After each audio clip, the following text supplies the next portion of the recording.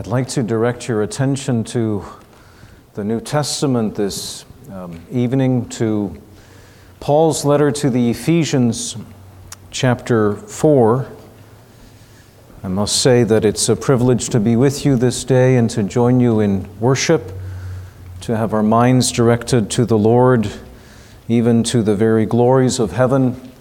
In Revelation 21, keeping before us how brief life is, how glorious God is, and how He is worthy to be served. Ephesians 4, our scripture reading begins at verse 17 to the end.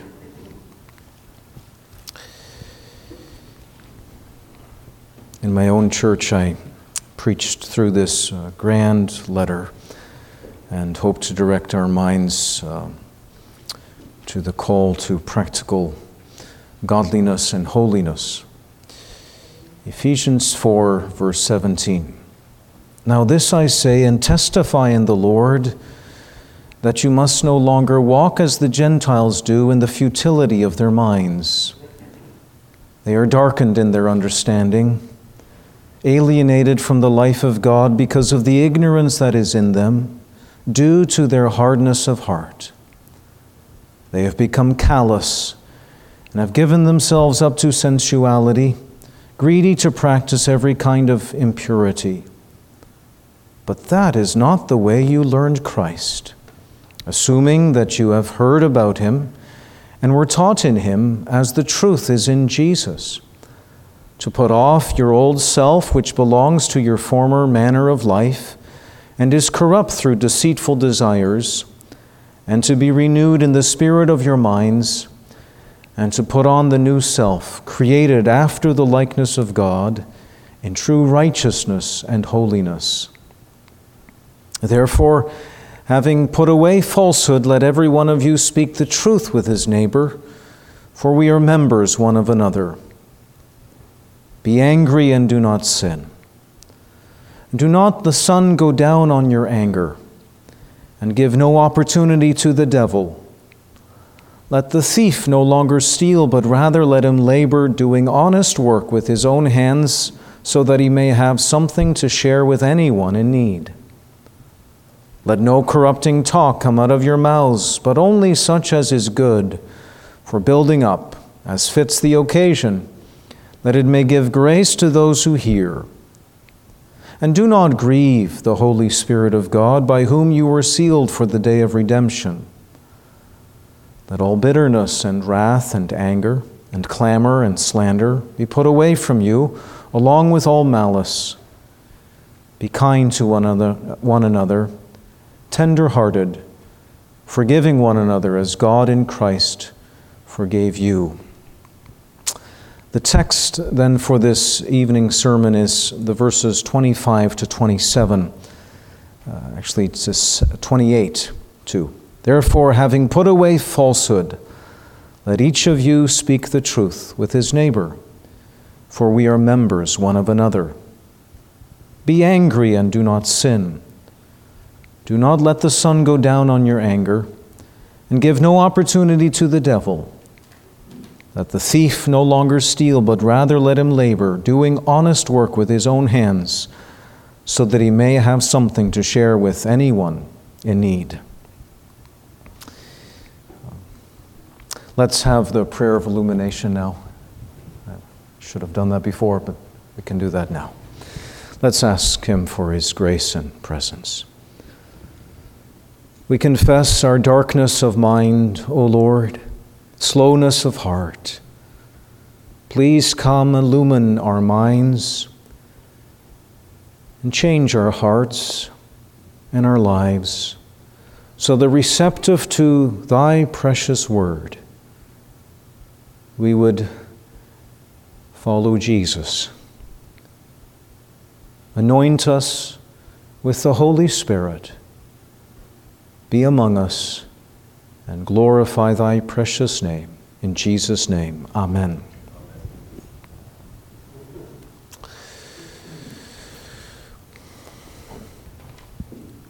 What does the Christian life look like? Is being a Christian just something doctrinal, impacting what we believe? Or is it just something emotional, just impacting how we feel from time to time? Well, the grace of God does impact our thinking and what we believe, and it does impact our emotions and what we feel. But it's not just something doctrinal, and it's not just something emotional. It's actually very practical. In our text, Paul says it impacts our speaking and our feeling and our doing. Let's see that this evening as we hear this exhortation to practical godliness. That's what you can write over the sermon as our theme. Practical godliness. First of all, how it's said. Secondly, what we're told. And thirdly, whom we need. At the beginning of Ephesians 4, Paul began the more practical section of his letter to the Ephesian believers. After all, the grace of God leads to a new life for God, and that new life will be seen in church life and in our daily life. And what then is the believer to seek after and pursue? And Paul has said that in the opening 16 verses, we are to pursue unity in the church. Because the church is one, we are called to unity. And now, in the verses 17 to the end, he says that because the church is holy, we are to pursue purity, unity, and purity. Yeah, how are we to live? Well, Paul in verse 17 says it quite bluntly. We are to live noticeably different lives from the unbelieving world. After all, you're different if you're a believer at the very core of your being, and therefore live differently. That's how Paul explains it theologically. He's saying you belong to the body of Christ, and the body of Christ is holy. You must live holy, live differently. You've been changed. So Paul explains it theologically. Then Paul explains it figuratively in the verses 22 to 24 with the picture of putting off the rags of sin and putting on the garments of righteousness. The Christian life is to be a new life with a new set of clothes. He explains it theologically and figuratively, and now in verses 25 to the end, he explains it very practically. And in this first point, I want to explain the broad outline, the broad characteristics of this practical godliness, how this call comes to us. What are the parameters of this practical godliness? What are some general observations that I can make first before getting to the specific exhortations? And there's four things that I want to say here about these broad parameters and how this is all said and framed. The first thing that I want to highlight here is that godliness has a relational element. Godliness has a relational element. These exhortations in the verses before us deal with our relationships with one another. We are members one of another, he says. He's addressing us in relationship one to another. Practical godliness has a very relational element, not just vertically towards God, but also horizontally with other people. That's what Paul is addressing here. Godliness has to do with how we treat other people. Godliness has to do with how we treat other people at home, at work, at church. To be godly doesn't mean that you become a monk, living in a monastery, hiding away in a cell, withdrawing from the world, and having this inward focus. No, it has to do with going into the world and treating people the way that God treats us. And the Bible is full of instruction about how we are to treat each other, as Paul does here. It matters what we do in relationships with one another. so that Jesus will even say, whatever you've done to the least of these my brethren, you've done it to me. Matthew 25, verse 40. So, in the life of godliness, it's manifested in this relational element. Secondly, practical godliness has a negative element. It has a negative element. There are some things to put off, he has just said. There are things to say no to. Specifically in these verses, we're to put away lying. We're to stop being sinfully angry. Or to stop stealing. There are things to stop with, sins to stop with. It's not enough, young people, to say, well, I want to do some good things now. Now, don't get me wrong. Believers do want to do what is good and what is God-honoring, but we don't stop there, because there are evil things to pluck up and put away. If I can use an illustration, I mean, if a farmer's field in planting time is full of weeds, and the farmer says, you know what, this year, I'm not going to plow up this field. I'm just going to spread some seeds all around and hope for the best. You know that's not going to work. If you want the seeds to grow, you've got to get rid of the weeds. Otherwise, the weeds, the thorns, will choke the good seed and the seeds will not grow. And so it is in the Christian life. There are things to pluck up in our lives. Sinful temptations, sinful attitudes that we have to deal with, sinful behaviors, sinful patterns that we need to break with. We've got to put them off. Sin has to be removed. Sin has to be put away. So yes, to practical godliness, there is this negative element. Sin must be put away. But then there's the third thing. There also has to be a positive element in the Christian life. There has to be a positive element in the Christian life. Now, some people focus on the negative elements in their Christianity. For them, being a Christian, it means, well, I don't do this, and I don't do that, and I don't go there. Their Christianity is about the things they don't do, the things they don't say, the places they don't attend. Now, I'm not saying that there are no negatives in the Christian life. I'm not saying that anything goes in the Christian life and that the Christian never says no to anything. I've just said that in my previous point, that there is the negative element in the Christian life. But if our Christianity is just about the things that we don't do and the places we don't go and the things that we don't say, that sort of negative Christianity produces a hard, legalistic, negativistic kind of Christianity. It's important that we don't do certain things and don't go certain places, that we say no to certain things. But it's more important that we say yes to other things. It's not only important that we stop with certain things and wrong things in our lives, for we are to do the good things instead. It's not only important that we stop with God-dishonoring things, but we are to seek to do God-honoring things in the right way and with the right motives. Plus, we need to realize that many unbelieving people can be moral people. And they're often content with saying, well, but I don't steal, and I don't rob, and I don't murder, and I don't gossip. But that's not enough.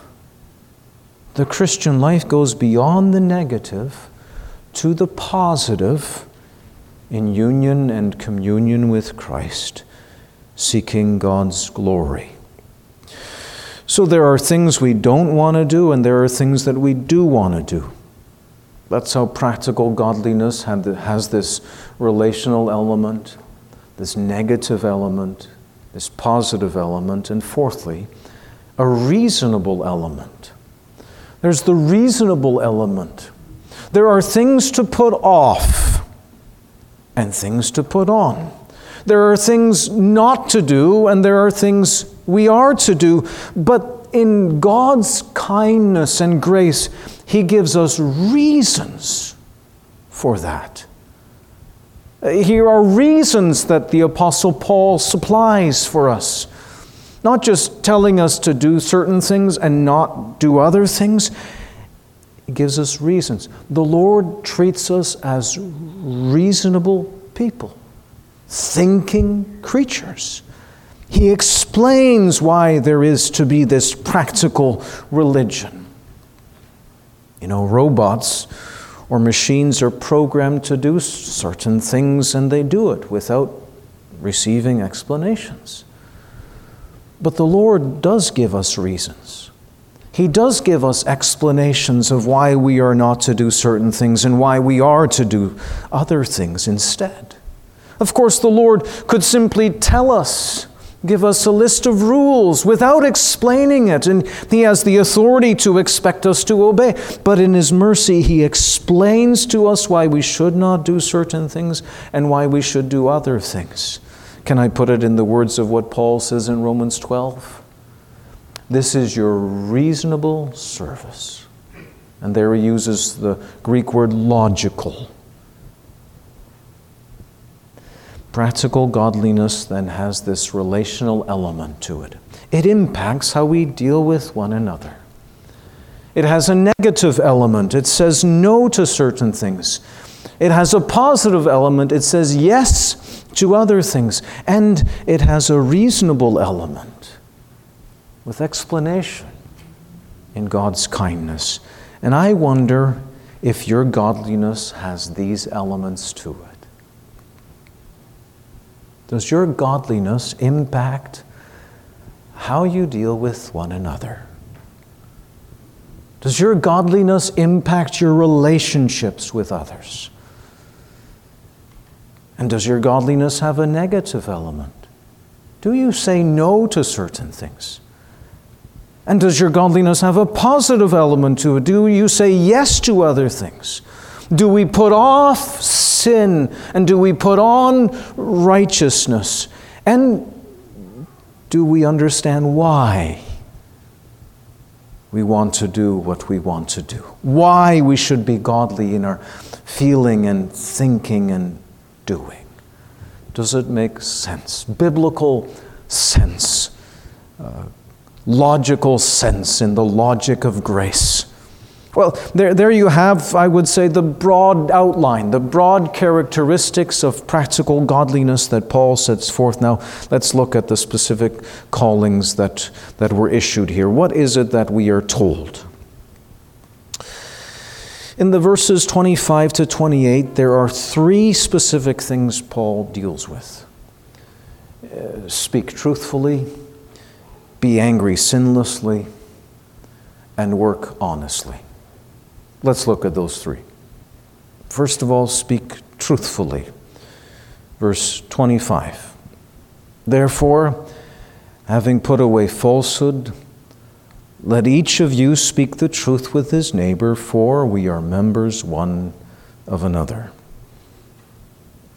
Yes, if you're in fellowship with the Lord, by the grace of the Lord, if Christ has become precious, then we're to speak truthfully. We're to put away lying. Put away falsehood. That's the negative. Yeah? That's the negative element in this first exhortation. Put away falsehood.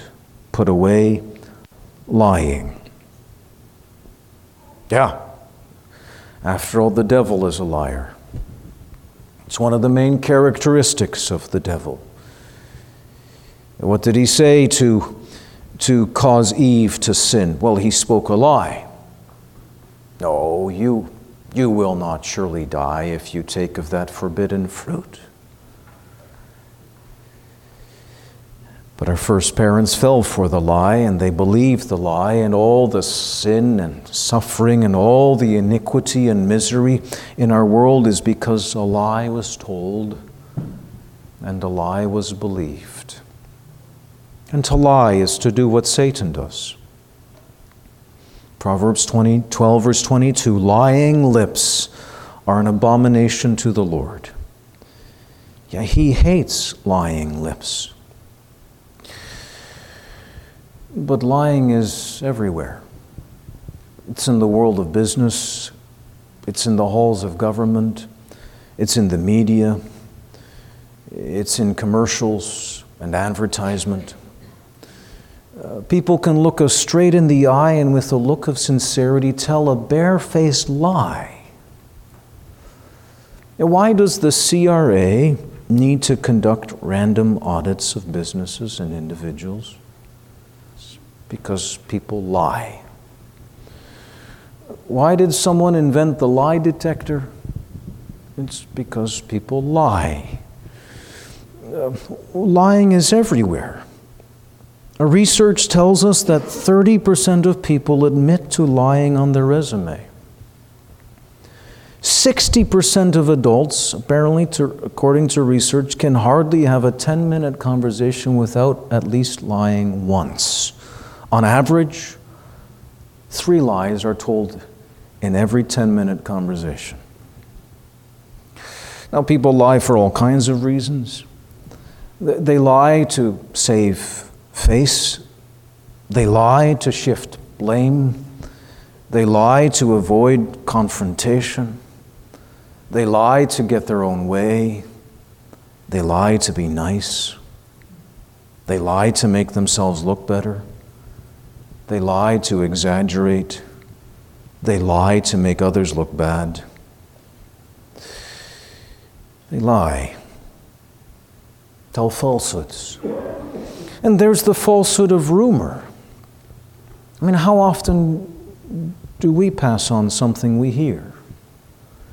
We may not be 100% sure that it's completely true, but we just pass it on. And Paul says, put away lying and falsehood. And who can say, well, I'm innocent?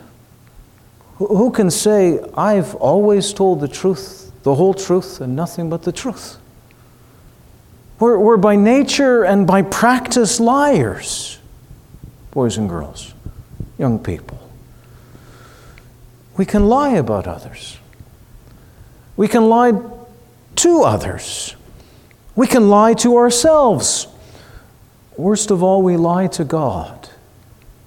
And Paul says we have to put it off. We have to put it away.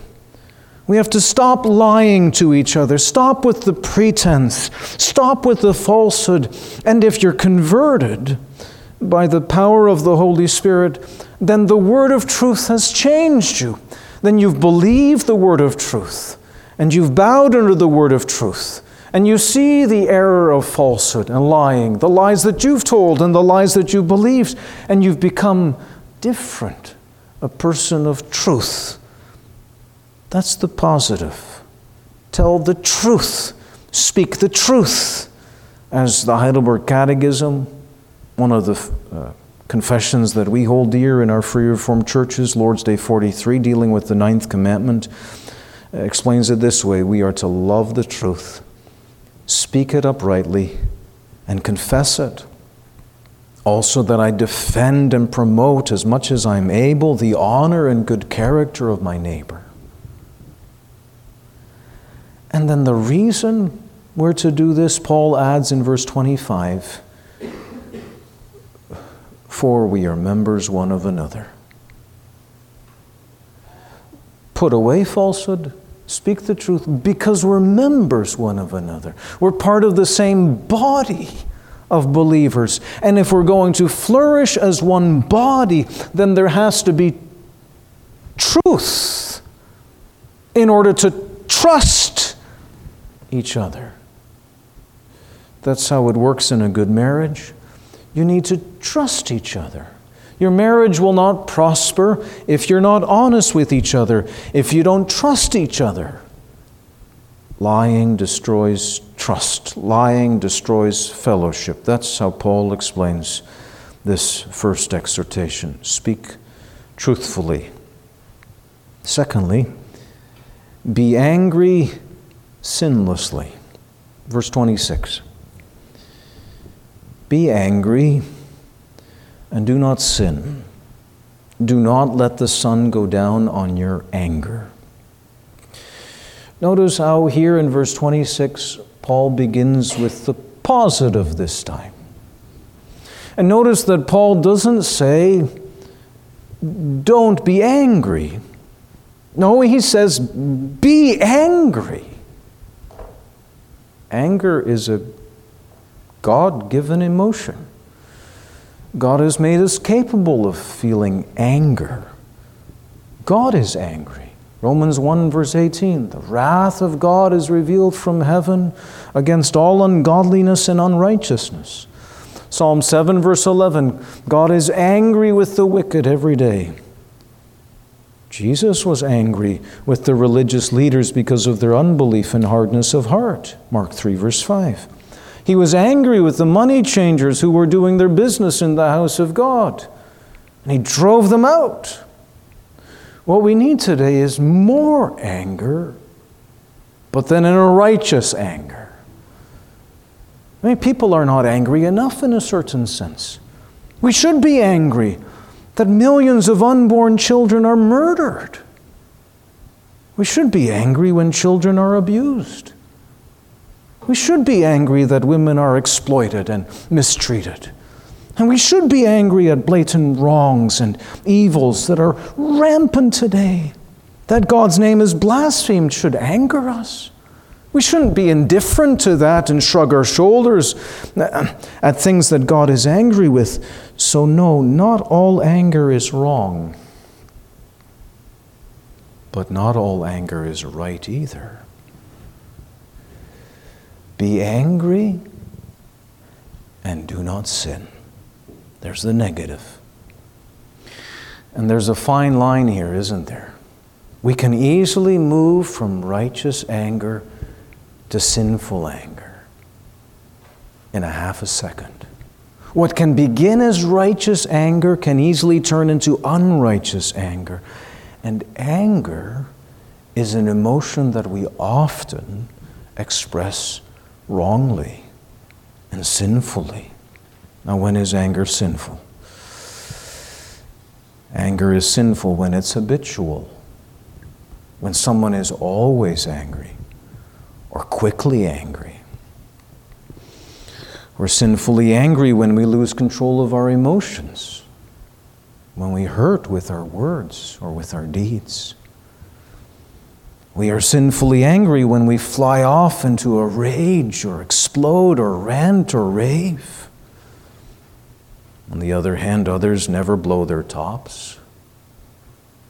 They're just sinfully angry by always quietly stewing and muttering and withdrawing. We're sinfully angry when we speak bitter words, and cutting words, and hurtful words. It's sinful anger when we feed our anger. We cherish our anger. And that's why Paul goes on to say in verse 26, and don't let the sun go down on your anger or wrath. Paul uses a different word for anger here. It has to do with an angry mood, a resentful spirit. Don't let the sun go down with you still angry. Don't stay angry. Put anger away. As the day winds down, deal with the issues that need to be dealt with before the Lord. And with one another as soon as you can. And don't let bitterness grow, or don't coddle the hurt into the night. And then Paul explains in verse 27, and give no opportunity to the devil. You see, what he's saying is Satan comes very close to angry people. And Satan is looking to come in and settle in. And he loves it when we're upset people, when we're annoyed people, when we're resentful people. And he's saying unresolved conflict opens the door for the devil in our marriages, and opens the door for the devil in our families and in our church and in our lives. So work through the issues and don't give the devil a foothold in your life. Keep short accounts. set things right that need to be set right. If we don't, it will eat away at our souls. Speak truthfully, first of all. Be angry sinlessly, secondly. And now thirdly, work honestly. Verse 28. Let the thief no longer steal, but rather let him labor doing honest work with his own hands so that he may have something to share with anyone in need. Again, there's the negative. Let the thief no longer steal. Let him that stole steal no more. If anyone is stealing, he must stop. It seems that there were those among the Ephesian believers who had in their past been stealing, gotten things through stealing. Of course, in Ephesus at this time, they didn't have a welfare system. They got no handouts from the government, and some of them had turned to stealing in order to make ends meet. But the Lord has come to them with the gospel, and He has changed them. And it may be that some of them were still struggling with the temptation to take what wasn't theirs. Because that's what a thief does. A thief takes what belongs to someone else and doesn't return it. And we can steal by deceit. And we can steal by dishonesty. We might steal from our employer by showing up late. Or we can steal from our employer by showing up on time, but being lazy and a slacker. And so Paul says, don't do that. Instead, do honest work.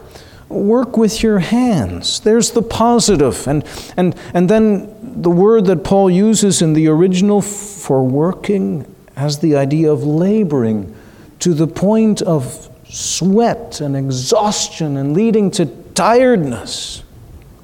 But Paul is saying there's dignity in work. God has ordained for us to work. There is the importance of hard work. We're not put on this world to be idle. We're not put on this world just to play and just to amuse ourselves and just to entertain ourselves and just to scroll mindlessly on our phones. We've been placed on this world to work. 6 days shalt thou labor and do all thy work. Yeah, we may enjoy times of rest and recreation, no doubt. But we've been put on this world to work. And that work, Paul specifies, has to be honest work, or as the Authorized Version, has to be good work. I read of someone who wanted to work in Toronto for a company that designs video games. She began working there, but could not stay there because she found that the goal of the company was to produce video games that were violent and immoral. It has to be something good. Now, there's a task for the young people. Here's guidance counseling for you, 101.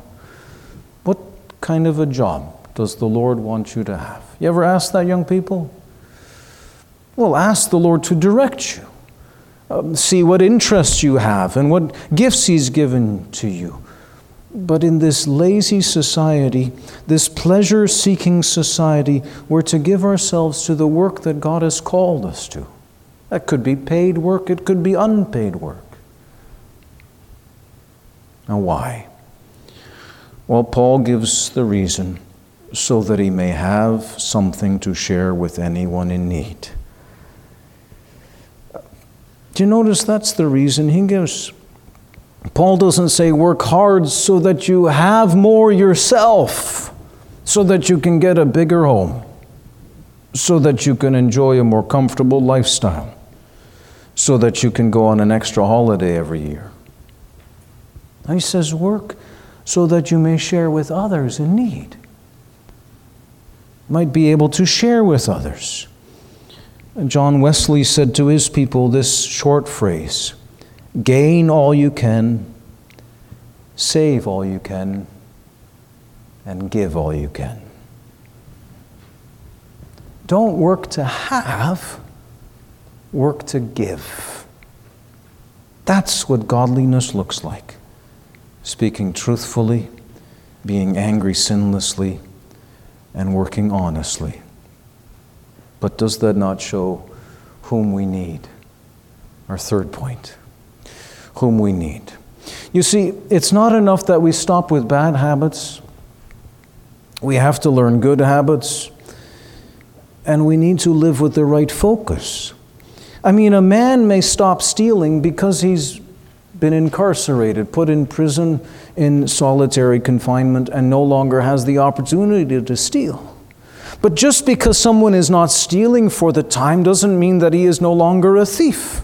He might just not have the opportunity to do it. He might be a thief between jobs. So since thieves don't always steal, and drunks are not always drunk, and liars don't always lie, and angry people are not always angry, that doesn't mean that there's been a change of heart and a change of life. That doesn't mean that there has been grace transforming them. And how long will it be before the thief, the liar, or the drunkard is back to his old ways or takes up another sin? Friends, we don't just need the law, we need the gospel. We don't just need education or legislation, we need salvation and sanctification that comes through a person, the Lord Jesus Christ. We need Christ. I wonder if you feel that when you hear these exhortations from Paul.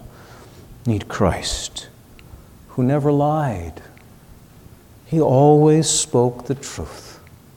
He is the truth, and he spoke the truth in love. And when he was angry, his anger was a sinless anger, righteous, holy anger. And he never stole. He did honest work. He worked with his hands the things that were good. He went about doing good, and he shared with those in need. In fact, he let himself be taken with wicked hands. Let his pure and sinless hands be nailed to the cross to pay for the wicked lies that we have told, the sinful anger we have displayed, the laziness and greediness that has marked us. And he shows mercy for the sake of his finished work to people like you and me. Someone like Peter, who lied and said, "No, I don't know that man." To someone like John and James, who were called sons of thunder for a reason. They must have anger issues.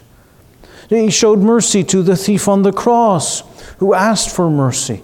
And I wonder if we ask for mercy with those sinners, like Peter and James and John and the thief on the cross. Who here doesn't need Christ? Have you always told the truth? Have you never ranted or raved angrily or stewed inwardly? Have you never stolen from your parents? Have you never stolen from others? Have you never stolen from your boss? Have you never stolen from God? And with our need for salvation, let us turn to the Lord Jesus Christ. And with our need for sanctification, let us turn to the Lord Jesus Christ. With our need for forgiveness, let us turn to Jesus. And with our need for renewal, let us turn to Jesus, because He's the one who teaches us to love the truth and speak it uprightly. He teaches us how to be angry for the right reasons and in the right way, and how to work honestly, to share generously. He teaches us by His Holy Spirit. He teaches us. He teaches a liar to become a truth teller. He teaches us how to be good and angry. That's the title of one of the books that I have, How to Be Good and Angry, Handling Your Anger Rightly. He knows how to turn a burglar into a benefactor, a robber into a worker and a giver. I know if you're a believer here this evening, you desire to practice it more consistently. faithfully. But He gives grace to own up where you failed, and to take refuge to Christ, and to ask for grace. And He delights to give grace. And if we have given Satan a foothold, so that you're telling those lies, and you're being lazy, Jesus knows how to deliver you. He has all power in heaven and on earth. He brings us to Himself. He gives us His Holy Spirit. He makes us people in our salvation and sanctification who need the Lord Jesus Christ. So that we pray, Lord, help me. Help me Thy will to do. Thy truth I will pursue. Teach me to fear. Amen. Let us pray.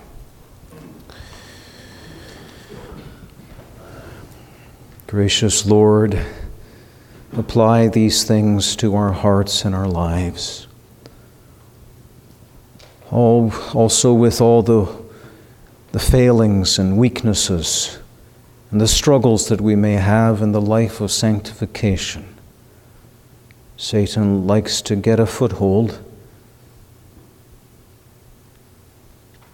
and we're tempted, and we fail and falter, and we need Christ. But in Jesus Christ, we are received, pardoned, transformed. And we pray for that ongoing transforming work by the Holy Spirit in our lives, so that we may look more like Jesus, reflecting Him, being like Him in a world that doesn't understand. Help us Thy will to do. Teach us to follow Him in our practical day-to-day life, at home, at work, in our families, in our church life, with one another, and make us honest, and bring us day by day to Christ, and treasuring the cross, saying, I have a future and a hope because of what He has done. In Jesus' name, amen.